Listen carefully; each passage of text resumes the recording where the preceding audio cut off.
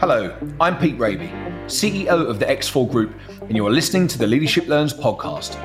I'm a big believer, like many of you, that good leadership takes a hunger to learn and reflect. And when we open up about our own experiences, we give others permission to do the same. The Leadership Learns podcast brings you inspiring stories from diverse global leaders from a range of different organizations and industries on how they innovate and improve to become the best possible leader. With me today is David Sheldon Hicks, founder and creative director of Territory Studios. Having cut his teeth in graphics for digital media and music videos, David's passion for his craft led him to commercial campaigns, film and gaming, and the 11-year-old Territory Studios has established a reputation for crafting powerful graphic narratives across genres and media with UI and VFX film credits, including The Avengers, Guardians of the Galaxy, and Blade Runner 2049. David oversees the teams in London, San Francisco, and New York. David, welcome. Thanks so much for being with me. How are you, and how on earth have the last 18 months been for you? Firstly, thank you for such a kind introduction. It always sounds so impressive when I hear other people say it back. It's a bit of an out-of-body experience. Very well, very well. So shall I chat about the last 18 months has been very interesting. Obviously, I think when it all began, we didn't know what to expect. And I found that quite funny looking back. I don't think any of us found it funny at the time, but so much of what we as, digital creatives spend our time doing is helping our clients do new things and enter into new spaces and navigate, innovation in some way.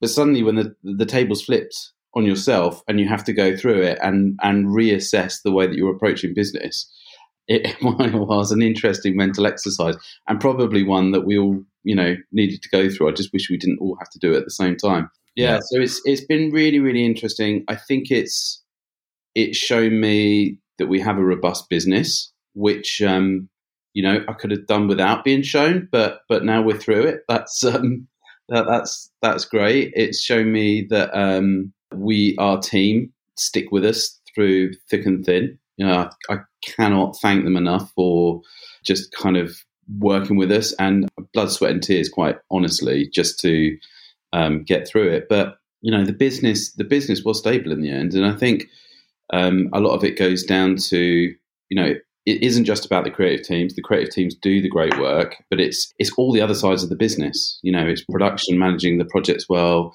managing client relationships correctly. It's our IT team, making everyone work remotely in the blink of an eye. Well, that's what I was going to ask, actually, David. I was going to be interested to ask, because one of the fascinating things is I'm definitely a glass half full kind of guy, and I know that there's been seismic changes that we made in our business that are now have made the business much, much better since we were forced into this fresh way of looking at things. I want to get on to asking of what lasting changes that you guys have experienced and are still with off the back of it. But did you have a largely remote workforce before the pandemic, or what was the split before and what is it now? No, not really. I mean, assume everyone's remote right now. I'm in the office today, and we've got people filtering in and out of the office. Some of us are doing 2 to 3 days a week. Some of us are still not in at all. We've taken on new employees, some of which are in Scotland at the moment, but want to move down when their life allows it. So it's really varied. And I would say because of our film contracts, we had historically needed to work on site. And some of that was because the files needed to exist under a kind of a security bubble. And so the files needed to stay on site. Now, I would say that the film studios have allowed for this kind of current moment in time us to work remotely, but work on the remotely still locked within our building. So everyone's dialing into the workstation. It's really funny. If you walk around some of the floors in Territory at the moment, all the monitors are on. No one sat at the desks, and lots of things are going on screen. So it feels like I've got a workforce of ghosts at the moment, which is really interesting. But so I think it's allowed the film studios and some of our other clients to accept that remote working can work. I think it's shown us that productivity does dip in certain skill sets and certain types of projects, and so it wouldn't be a forever solution. But then it goes up in other spaces. So what it's shown us is certain roles and responsibilities absolutely can can and should have moments of time at home just for that focused, uninterrupted. But then you also realize the softer skills become impeded a little bit. So, so much of what we do is helping a client see that what we're about to do, maybe in terms of an innovative solution, isn't risky. And you're kind of pulling them along with you and kind of gaining trust with them to be brave and to do something new. And those conversations are amazing training for other members of the team to hear, and when they hear the more experienced members of staff kind of either internally having those conversations or externally leading the client through the process, that's hard to capture in, kind of the more remote working. So I think the answer is there's benefits to both. And the tricky thing for us is a fairly large studio, with contractors and everyone else on top. I think we're about 100 plus in London at the moment. It's those multi-people teams just setting some boundaries around that flexi condition so that we know when people are in, when they're not in, and making it work for the projects and for the company, and for people's mentorship. So from a personal point of view, it's been great. But I think also I found my boundaries. I need people around me. Like I really miss working with people, and I don't want to be in my spare room, 5 days a week. And I don't want home to become work. I think there are great digital tools there, and I won't deny, but I don't think they pick up everything. And I still think there's some in-person stuff that kind of brings richness to being at a company. Being a part of something. My brain is an equal split between logic and creativity. They talk about left brain and right brain. I was one of those more unusual characters, perhaps, that I was studying art and physics at college and things, and maths and photography. So there was this constant logic creative blend, and I think my parents thought, oh well, he's going to become an architect. We can see the route. Anyway, I went off and studied graphic design at university. I did communication design, which at the time, the internet was just coming through. What they meant by that was graphic design, but on screens. And I learned things like Macromedia Director and Flash, and I really, as a kid, I'd always had the bug of animation. I was always fascinated by how things move and how you can emote through movement. Choreography and movement and telling a story. That just engrossed me. And now when I watch my daughter and she's in Minecraft world building, I'm like, that was me. That was me. Went on to do graphic design, but had to make it move, had to tell stories with it. And then when I graduated, ended up working kind of within the music industry, doing like music TV commercials and music videos, and working with some really great bands, like Rolling Stones and Led Zeppelin. And I lucked out. And I worked incredibly hard, and I had a great mentor at the company that I was working at, and he really trained me on the fundamentals of design and movement together, and just the basic principles. And that even then was rare, I think. A company taking responsibility for proper training, I think I see that as quite fortunate in that respect. And then the music industry took a bit of a turn because iTunes came out, which was fantastic and whatever, but digital streaming meant that there was less value placed on music videos, and so music video budgets started to shrink. I was really fortunate to land, and they were being super secretive, so I was actually taking on a job without knowing what I was getting into. It was this very cagey advert in the back of Creative Review, I think it was, for a motion designer, and it ended up doing all the computer displays, all the graphics, mobile phones, computer displays for Casino Royale. So I worked at a company called AVC, who were doing all the screen hardware side and putting the screens into the film, and then they needed a team to create the content on those screens, and I ended up working on that film and a number of others. My business partner and I met each other, started chatting about the idea. We were working together at an agency at the time, and just started talking about the idea of, wouldn't it be great to set up your own thing? And that's there was the fledgling idea of Territory. And I think our first project was for a computer game called Medal of Honor for Electronic Arts in LA. And it was a 90-second cinematic. And that was the first project that kind of launched us. And then fast forward about a year or so on, we got a call out of the blue. I think we were finishing on a Killzone game. We got a call out of the blue from the art department on a film I didn't know anything about. They said, "Oh, we're working on a film called Prometheus." I was like, "Oh, it sounds." I didn't care. It was our first film inquiry, so I was like, I don't care what it is. That sounds great. What is it? Accepted. Yeah. Well, Ridley Scott doing a prequel to Alien. And I think at that I probably just fell off my chair and kind of pulled myself back up and said, I don't care what it pays, we will do it. And that really launched us into the film world. That got our reputation as a studio going. There's a lot of studios, right? A lot of them are competing for similar work. And the bit that when you said, oh, might be good to have a go at this ourselves, did you have a vision of what you wanted the business and the studio to be there or be famous for? How did that come about? No, I mean, I think what underpins it all is passion. You know, I think I've been fortunate enough to build something that really excites me. Andrew, our creative director, kind of, put his finger on it the other day as well. He was just saying, like, anyone that comes in is passionate about this stuff. It is geeky and it is, particularly niche, but in some ways that helps us find people that are going to absolutely love it, because you don't just stumble on this stuff. It's very focused and targeted. So much of the digital media that we often create is quite transitory. It kind of here one day, gone the next. And what we'd like to do is approach it with the same kind of, and this kind of sounds grandiose, and we don't mean it to be, but just it kind of feels iconic in some way. It kind of has some meaning, and you look back at it, and maybe it dates or maybe it doesn't, but it still has interest, 5-10 years on. You mentioned now that you guys have scaled to some bigger numbers. When you go from a startup to almost like a medium-sized business, it's the role of a founder is incredibly different. And of course, every founder will have a different role within a business. It's clear from the absolute list of world-class titles that you guys have been involved in that the standard of what you do must get recognized in the industry for you to keep winning more and more work. Your role ends up being a long way away from the hands-on work compared to when you start out.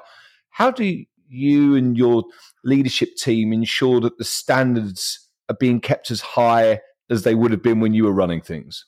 So I think with anyone that we take on, they need to be passionate, but you also want there not to be an ego there. And that modesty is quite an important component, because you need to accept that everyone else can probably do it better than you. And if you welcome that, if you truly welcome that people will do it better than you, then two things happens. You find people that are better than you. So that's one. Like, my creative director was a better creative director than me. My first, motion design hire was better than me at doing motion design. God knows my first producer we ever hired was definitely better than me at producing and project management, and head of finance. So I'm seeking people that are better than me at the bits that I'm currently, not able to delegate. That's the first bit. And then secondly, if you accept that they're better than you, then you should be empowering them to do that job and trusting them to do it. And so if you can give people autonomy and hire great people, then you get out your own way is the answer. I think we learned that from the film industry, funnily enough, because I thought when we stepped into a film project, Ridley Scott on an Alien, I'm thinking he's really going to, micromanage and nitpick and all the details. And it's not like that. He in particular will set up a fantastic brief. He knows that he's selected a fantastic team, because that's what he's got an eye for. And then you're on your own and you're left for months. There's real confidence in finding the best talent and briefing them in the correct way and setting them on the right path. If you can set them on the right path, then you've done your job. And so it's an amount of trust and confidence in the people that you hire.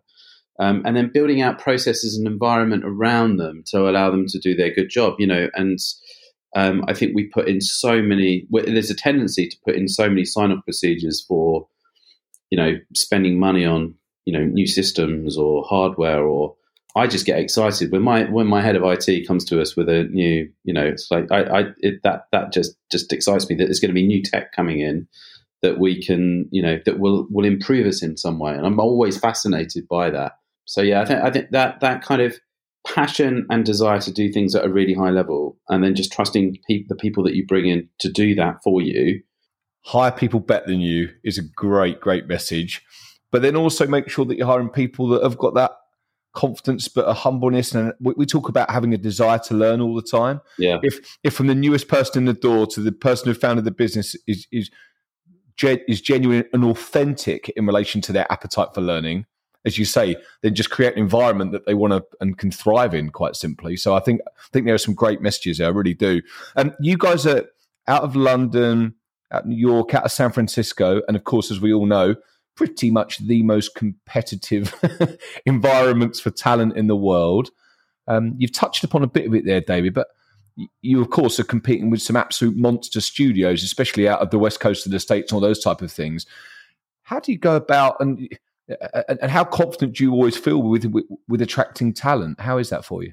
Yeah, well, we are niche. So that kind of reduces, I guess, the amount of competition. You know, if somebody really wants to do holograms and computer screen designs in a feature film, there are probably 5 studios on the face of the planet that I can think of that do that really well. And then there's an even smaller number where there's just us that does it at the scale that we do it at. I don't think there's anyone. I might be wrong. There probably is, but to my knowledge, there's no specialist that can take on the number of feature films at any one time. So we're quite unique in that respect. And then it's we just go back to focusing on the work and the reasons why we do it. So if you're looking for great healthcare, a Netflix topping pay, and all those benefits, we are never going to compete on that front. I can wholeheartedly say, go and work for Apple and Netflix, and you'll have a great time. But if you are about generating the sort of work that has legacy, is in feature films, we've got the latest James Bond film out now, and our work is all over it. And my mum knows what that means, and that. And I'm sorry, but that's where my ego does come out. That does mean a lot. That does mean a lot. It's like, if I'm going to do this and I'm going to put so many hours into it, I don't want to do it for a little widget or to sell something. I kind of want it to be what I'm passionate about, and that is using technology and design for storytelling. It goes back to me as a 4-year-old kind of creating stuff in Lego, and I can't help it. I'm sorry, I'm still a big kid. So that's the way that I'm wired. And I think there's enough other people in the world that are wired similarly, where we still want to pay really good rates. And, it's hard. It's still hard to kind of be at the levels for London and San Francisco, but we can make it work. If we run our business properly, we should be able to get everyone on a really good package and still compete at a level where people don't feel like, oh, I'm being an artist, but I have to sacrifice decent healthcare for my family and a retirement plan and a pension. Yeah. I think the thing that really jumps out in the last few minutes has been so enjoyable to speak about it, and I absolutely get the when your mother knows about the kind of work you're doing or whatever case may be, it must certainly give a great sense of well-being as well. But if you're authentic in relation to the space you're in, it doesn't come because you've been told that's the job you've got. You just love what you do. What a powerful thing that is. And to make I'd imagine as a studio, it must be very easy to get spread extremely thin. You can do a bit of this, bit of that. Whereas the reality is, as you say, kind of like, no, this is what we want to do. This is the space that we're in. I mean, I'm making it sound ideal. We definitely did some of that through COVID and lockdown. There was an amount of, we're probably going to let this in the door, and I don't know whether we would have 6 months ago. We all have to be commercial realists, and there was a moment where we just thought, no, that some of these things are not ordinarily a territory project, but actually they fit within our skill set, and we're going to get something from this technically. We might not get something from this creatively. And I think that's what's been great with doing this podcast for the last 6 months is just the candidness of the people that have come on, because as you say, it has not been sunshine and rainbows. When all this started kicking off, everyone's thinking, and especially as you say, if all of the work in the film industry before that, you had to be on site, and all of a sudden no site was working, then, this could be a bit problematic. Talk to me, if you would, David, and share some of the biggest challenges that you've been through in the last 18 months as a business owner. Oh, blimey. I think my own mental health, actually. I really struggled with the whole notion of remote working to start off with. For me, I didn't believe that we could pull it off as well as we did, and we did, and I completely stand corrected. I think that, and then I kind of flipped on that, and I could actually start to see more specifically the issues with it, because we work at really high resolutions and moving image, and it doesn't matter how good you think your virgin fiber is at home, it still isn't good enough, really. And cash flow. Never have myself, my business partner, and our head of finance talked about cash flow so much and our cash position. I don't, in our board meetings, it would come up as an item, and we would go, "Oh well, there's still cash there. Let's keep going." But suddenly we became far more focused on it, and I think that's been good for us as a business. We've tightened up a lot of different things, and we've really interrogated, what we need to keep and what we don't need to keep in terms of costs. And I think we're probably in a really now refined and sharply tuned moment to kind of go on for our next growth phase. So I think that education and tight focus on the numbers it's a massive challenge, and it was a stress, but actually we've come out of it far, far better for it. And then coming out of it, because there's been such, I would say, a boom for us, it's been talent.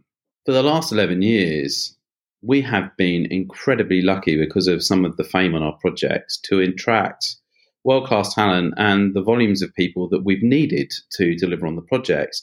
And now it's just getting to the point where we're needing to work a little bit more on, and all sorts of things actually on the talent side. Obviously, diversity is a big thing, and it always has been for us. We've always been aware of it, but I think there's just it's just a continuous project, that the diversity piece. It doesn't help, that there's two white guys at the top of the company that are facing it. So there's just plenty of work for us to do there. And then we are getting more and more niche and more focused on the skill set. So we're suddenly picking up a few skill sets that we hadn't always had in our network, and at the volumes, actually, suddenly we've always worked in games. We've always worked with Game Engine since day one, Call of Duty, but Medal of Honor. But now that's becoming, we didn't realize, how future gazing that was. That was just something we had to do because of what we were working on.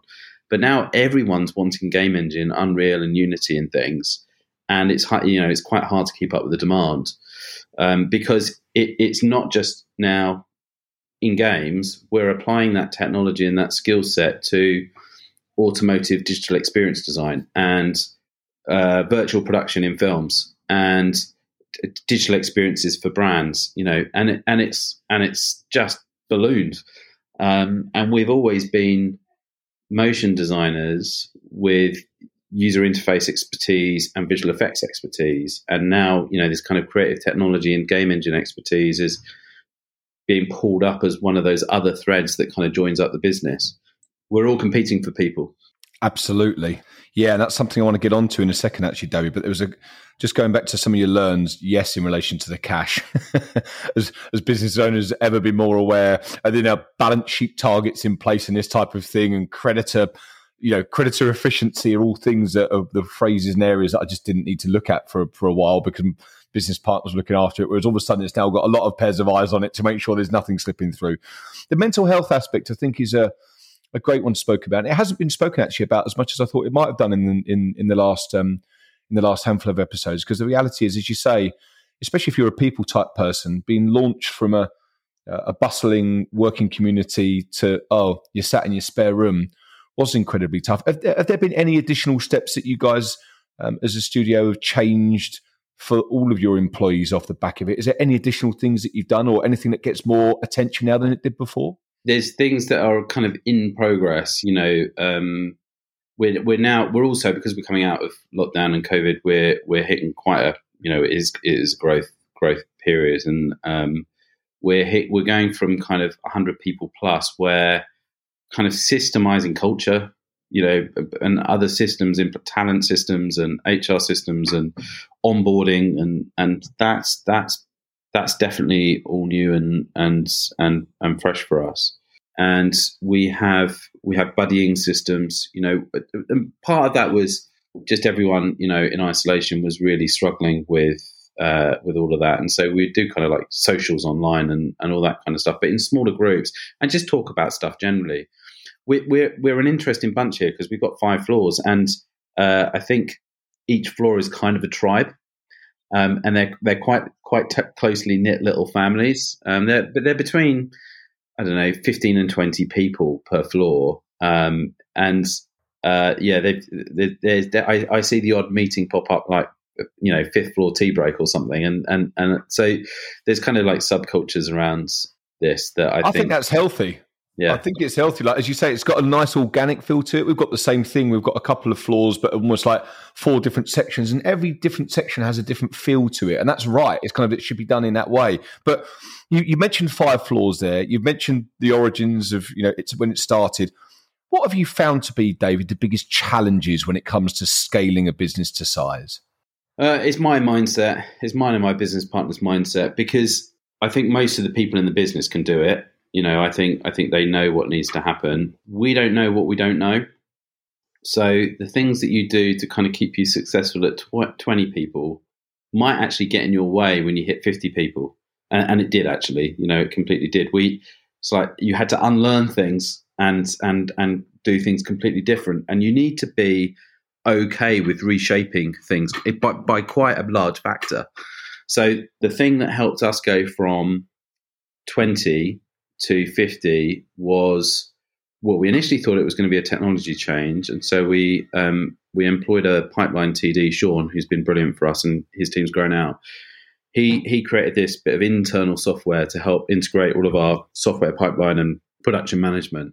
That was the first part of it, and Sean did actually warn us of this. He said it's also going to be cultural, because you're actually integrating motion design as a skill set, visual effects as a skill set, and also digital in a way as well. And so there's going to be this cultural component of how do you get those teams integrated and working together. And not many places do that. It's what is unique to us. So there was no shying away from it. We had to just try it, and we had to go through, there was some painful mistakes, financial, team wise, and otherwise, where it was us figuring it out and finding our way. And we had to go through that. There's no way around it. So now we're at the scale that we are, and it feels like I can feel us kind of pushing against a glass ceiling again now, and we're asking ourselves, what do we need to do next? And one of the things for me, I think, is like doing some training or talking to mentors, and so for me, I'm speaking to other people that own other creative businesses. Maybe some are bigger, maybe some are smaller, but actually have gone through something similar in another way. And I'm talking to some training specialists at the moment on. I think I'm a pretty good leader, but I think I've got work to do on my management.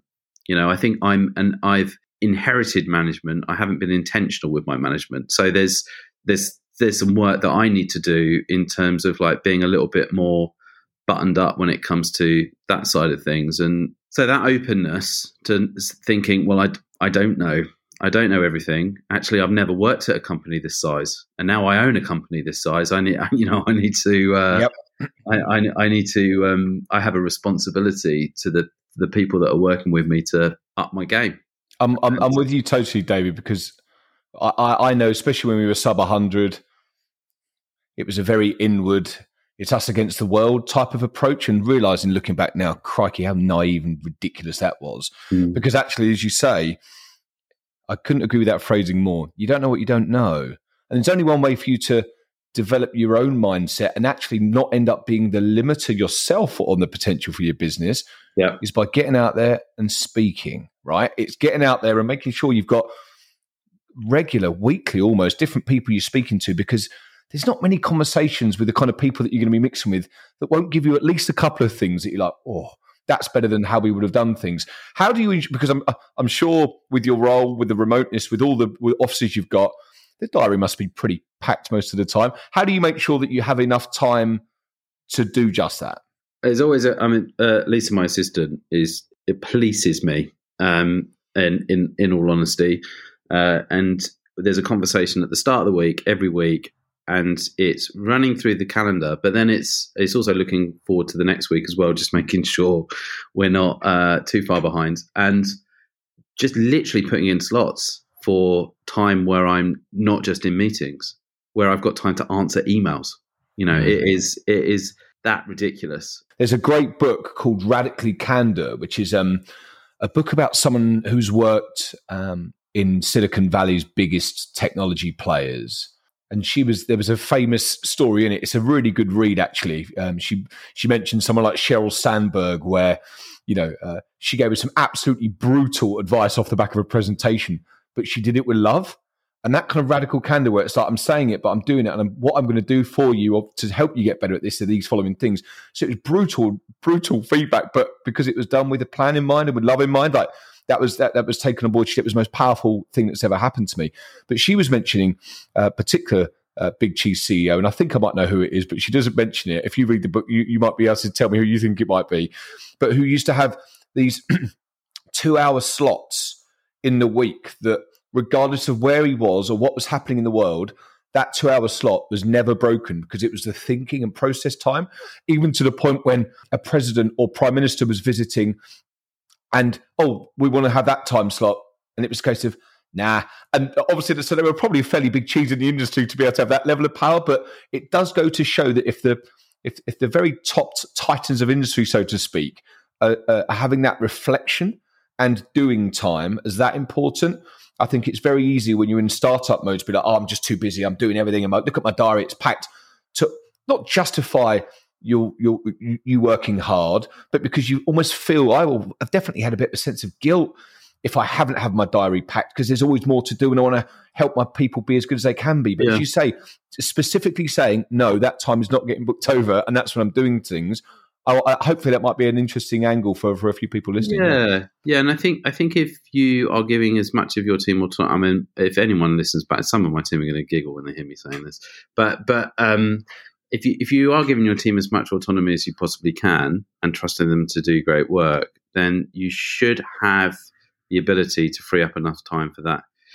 And I like that 2-hour idea because it's not about the amount of decisions that you make, it's about the quality of them. And with one great decision, you can change a year, and I think that's it. So much of the more and more I think about sales and marketing, so much of it is about positioning and just getting your proposition right, and then letting the world know in a very targeted and focused way. It's not about volume. Any of this for us anyway. I don't know if it's the same for all businesses, but it's about what you filter out, and then the quality of what you're putting out there. So I think our time is the same. Absolutely. Let's talk a bit about culture, if we may. As you say, you tried something pretty unique, integration of two, not often diametrically opposed, it's probably a bit strong, but two teams that don't normally fit together.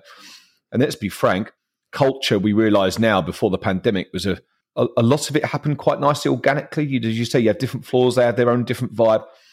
And all of a sudden, with, rightfully so, hybrid being a very appealing type of work setup for so many people, that does come at a potential cost for culture, doesn't it? Because if all of a sudden you've got that floor of 20 people, 19 of them at home, and is someone sat in the office there thinking this isn't too much fun. How have you guys made sure that the culture hasn't suffered within your studio?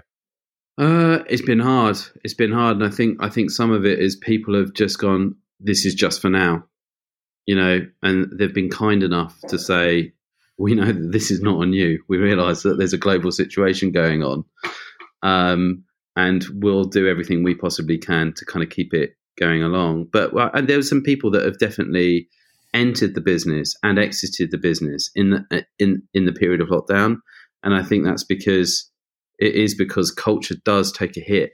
It really does. And you can't, there's only so much you can do. And I think we're all looking at 2 to 3 days for now, but with time, we might look at 5 days again. Some of us might look at 5 days again. I don't know if I will or not. I just don't know. But I think we might need to be open to it. And I think it's a hard thing to say that out loud now, but in 2 to 3 years' time, who knows? Who knows? You'll have the option But if you've got the option and you think, actually, that's still better. It's still better to be there 5 days a week for my team and actually for me. Not for everyone, but I think, a large part of the depression that I felt through lockdown was being in that isolated, for weeks and weeks on end. Now, lockdown is an extreme version. I think if you can still get out and about, but you're, basing work from home, that is less severe. I think time will tell, but I don't know if we completely we definitely didn't completely fix it. No, I like that point there, David. It's one that I don't know if many people have said, but as soon as you said it, it resonated with me. There's only so much you can do on some things, and I think lots of times all of us want to have as good as culture can be, as good as performance can be, as good as all these things can be. And the reality is, as you say, sometimes you just got to say, I feel like I've tried everything here, and if anybody else has got some ideas, I'm all ears, and just have a kind of environment where hopefully people at least have the right time to be able to speak up, because that's been a big thing that we've brought in over the last quarter. I do like different feedback sessions with different parts of the business, be it people that are brand new, people that are leaders, people that are on international stuff, with dedicated slots where we just sit there and chew the fat, cup of tea, and like, right, how's things going and all that. And I've really, really enjoyed hearing from people. As you say, we're just approaching 200 for the first time. And it's very, very easy to get quite distanced from what's going on unless you make specific dedicated time and efforts towards it, right? And I think that's been a big thing. That's really interesting. So is 200 another kind of growth pain, would you say? Is that the number where you go, oh, something's changing in the business now? It's there's been a lot of start learns this summer. We've hired 80 people since June in our London office, and without a doubt, we've had to do a lot of learning in relation to some, and let's be honest, it's often, and it will be, operational related areas. Absolutely, it's operational. Yeah, I can see our operational side being a massive part of what happens next. Yeah, absolutely. And one of the things, touching on a point that you made earlier, actually, David, is that you don't know what you don't know. And we've finally started working with a couple of outside people that have had the experience of doing the scaling before. Now, if they can say, by the way, that's going to be a pretty key position, that person looks knackered, that person looks like they've, why are they doing 3 departments roles? And all of a sudden you go, oh yeah, because for us to be able to get to 200 to 300 to 500, we know that we're going to have to beef up certain areas. And sadly, sometimes it's only through going something which is not pleasant and you're like, oh, crikey, that was not done at all well. Let's have some apologies. Let's have some learns. And on we go. We'll make sure we won't do that as badly next time. You can almost only go through it by having an error and then learning from it, can't you? But yeah, I'd say that's been the biggest learn from an operational perspective this summer. Yeah. What does great leadership look like to you, David? Just a couple more questions before we get into some nice lighter-hearted bits and pieces. But what does great leadership look like to you? Well, I think candor. I think you've touched on that. I completely agree with that. I was listening to a Netflix audiobook, and they talk about their kind of 3 approaches to culture, and one of them is just brutal honesty. I'm still not great at it, and I catch myself, selling myself the thing that I want to hear rather than the thing that it actually is, and it just gets in your way. So if you don't recognize this situation for what it is, you won't really solve it, because you're still selling yourself on something else, which isn't the case. It's more convenient for you right now, but that really isn't the case. So for me, honesty with yourself and with your team is kind of key. And I try my best, when. So tell me how, because that level of self-awareness, David, is a pretty unique thing, and quite clearly a very high level of EQ to be able to really do that, stand back and go, what am I selling to myself here? What does that look like? Like, what? Well, yeah. my role is currently biz dev, so I'm maybe aware of when I'm turning it on with myself. Some of my self-awareness, I guess, has come from in lockdown. I had to get sorted with my personal health, and I was far more overweight than I am now, and one of the first things was I was stripped of the excuse. No longer could I say, oh, well, I'm commuting for 4 hours a day and I've got my work day and there's just no time in the day. So suddenly I was like, oh, I've got the time. Okay. And I was kind of forced to be honest with myself and think, well, why am I still not doing the exercise? Why am I still not having the healthy lifestyle? It was actually meditation. I thought, well, the reason I've never really got healthy is because my mindset is not in a place where I'm saying to myself, like, I should look after myself. So I just started a meditation app. Bizarrely, I'd highly recommend 10% if anyone's not used it. 10%. 10%. It's very West Coast, but it's brilliant. And they just go through various different breathing exercises. You can do it for like 10, 15 minutes in the morning. They do other ones, and I did that for 3 or 4 months, and it just got me so on the straight and narrow and self-awareness that it gave me enough of a reset that when I started doing my exercise regime, it stuck. And it pulled me through some really kind of dark periods with myself and kind of everything that was going on, lockdown and the business and all the rest of it. And if ever I was to attribute a single app for making a big difference in my life, it would definitely be that one. And I think meditation, as West Coast as it is, we've got a San Francisco office, so I can kind of get away with this. There's been a couple of very, very talented people that have also said to me about meditation. So now that you're another one, I think I'm going to have to start listening to smart people, and I'll download that app after this, David, because I think it's just breathing. But the simplicity of it is also appealing to me too, because as you say, it just gets you to stop. Yeah. Do you watch the series Billions? Have you seen that? Oh yeah. Yeah, and that the therapist character in there, you realize that so much, and it's right. So much of a company or a brand's potential is unlocked by mindset. It's about getting things right in your head. And I think if you can work on yourself as an individual, and whether it's therapy or meditation or whatever it is, I think if you can put the health of your mind first, then a lot of other things will come. I think that is an absolutely belting way to dip into those nice final questions, David, because I think there's some great learns there, and without a doubt I've been scribbling away, and I think there's some bits there that I'm going to be looking at and prioritising a bit more from now. So thank you for sharing that. Absolutely great stuff. The best book, podcast, or film that you'd recommend that you've taken some long-lasting learns from? I do listen to a lot of podcasts and audiobooks. I do.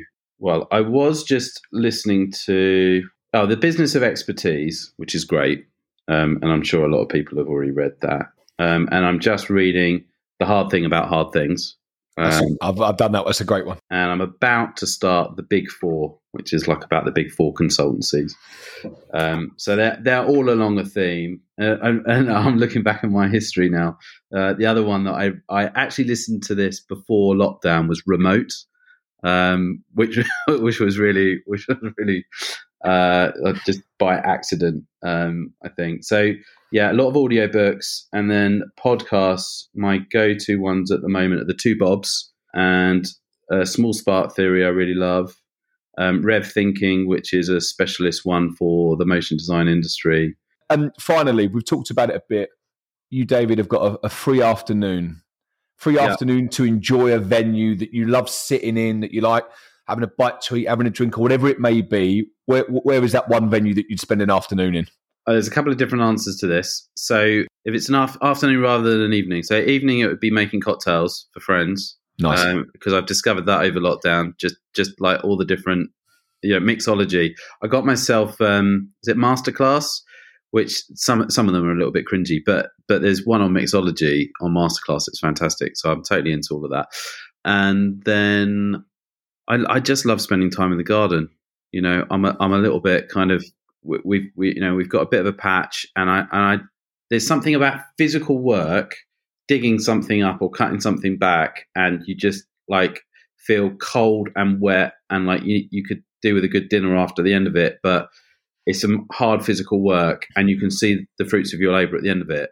It's very simple, and it's very different to what I do in the day, and I think that's what I love about it. So, yeah, sadly, gardening. That closeness to just something so basic. One of my favourite things we did for years and years was go to Lake District, and Dad taught me there's just a great joy to be had from walking up a mountain with the wind and the rain in your face. Yeah. Where the elements are trying to tell you go home and go and sit in your living room, or you can keep going and enjoy what that feels like. Yeah, probably. If I come out of the garden and I've been attacked by a plant and I've got bloody scars across my hands and stuff, I feel quite proud of myself for surviving that. Yeah, nice. Well, lovely, David. It's been an absolute pleasure talking to you, and thanks so much for sharing your journey and your leadership learns with us today. I'm sure there's lots that resonate with the listeners, and like me, they'll be taking away some valuable ideas. Thanks everyone for listening. If you enjoyed the episode, please give a 5-star rating and share it with others in your network. Brilliant. Thanks for having me. Thanks, David.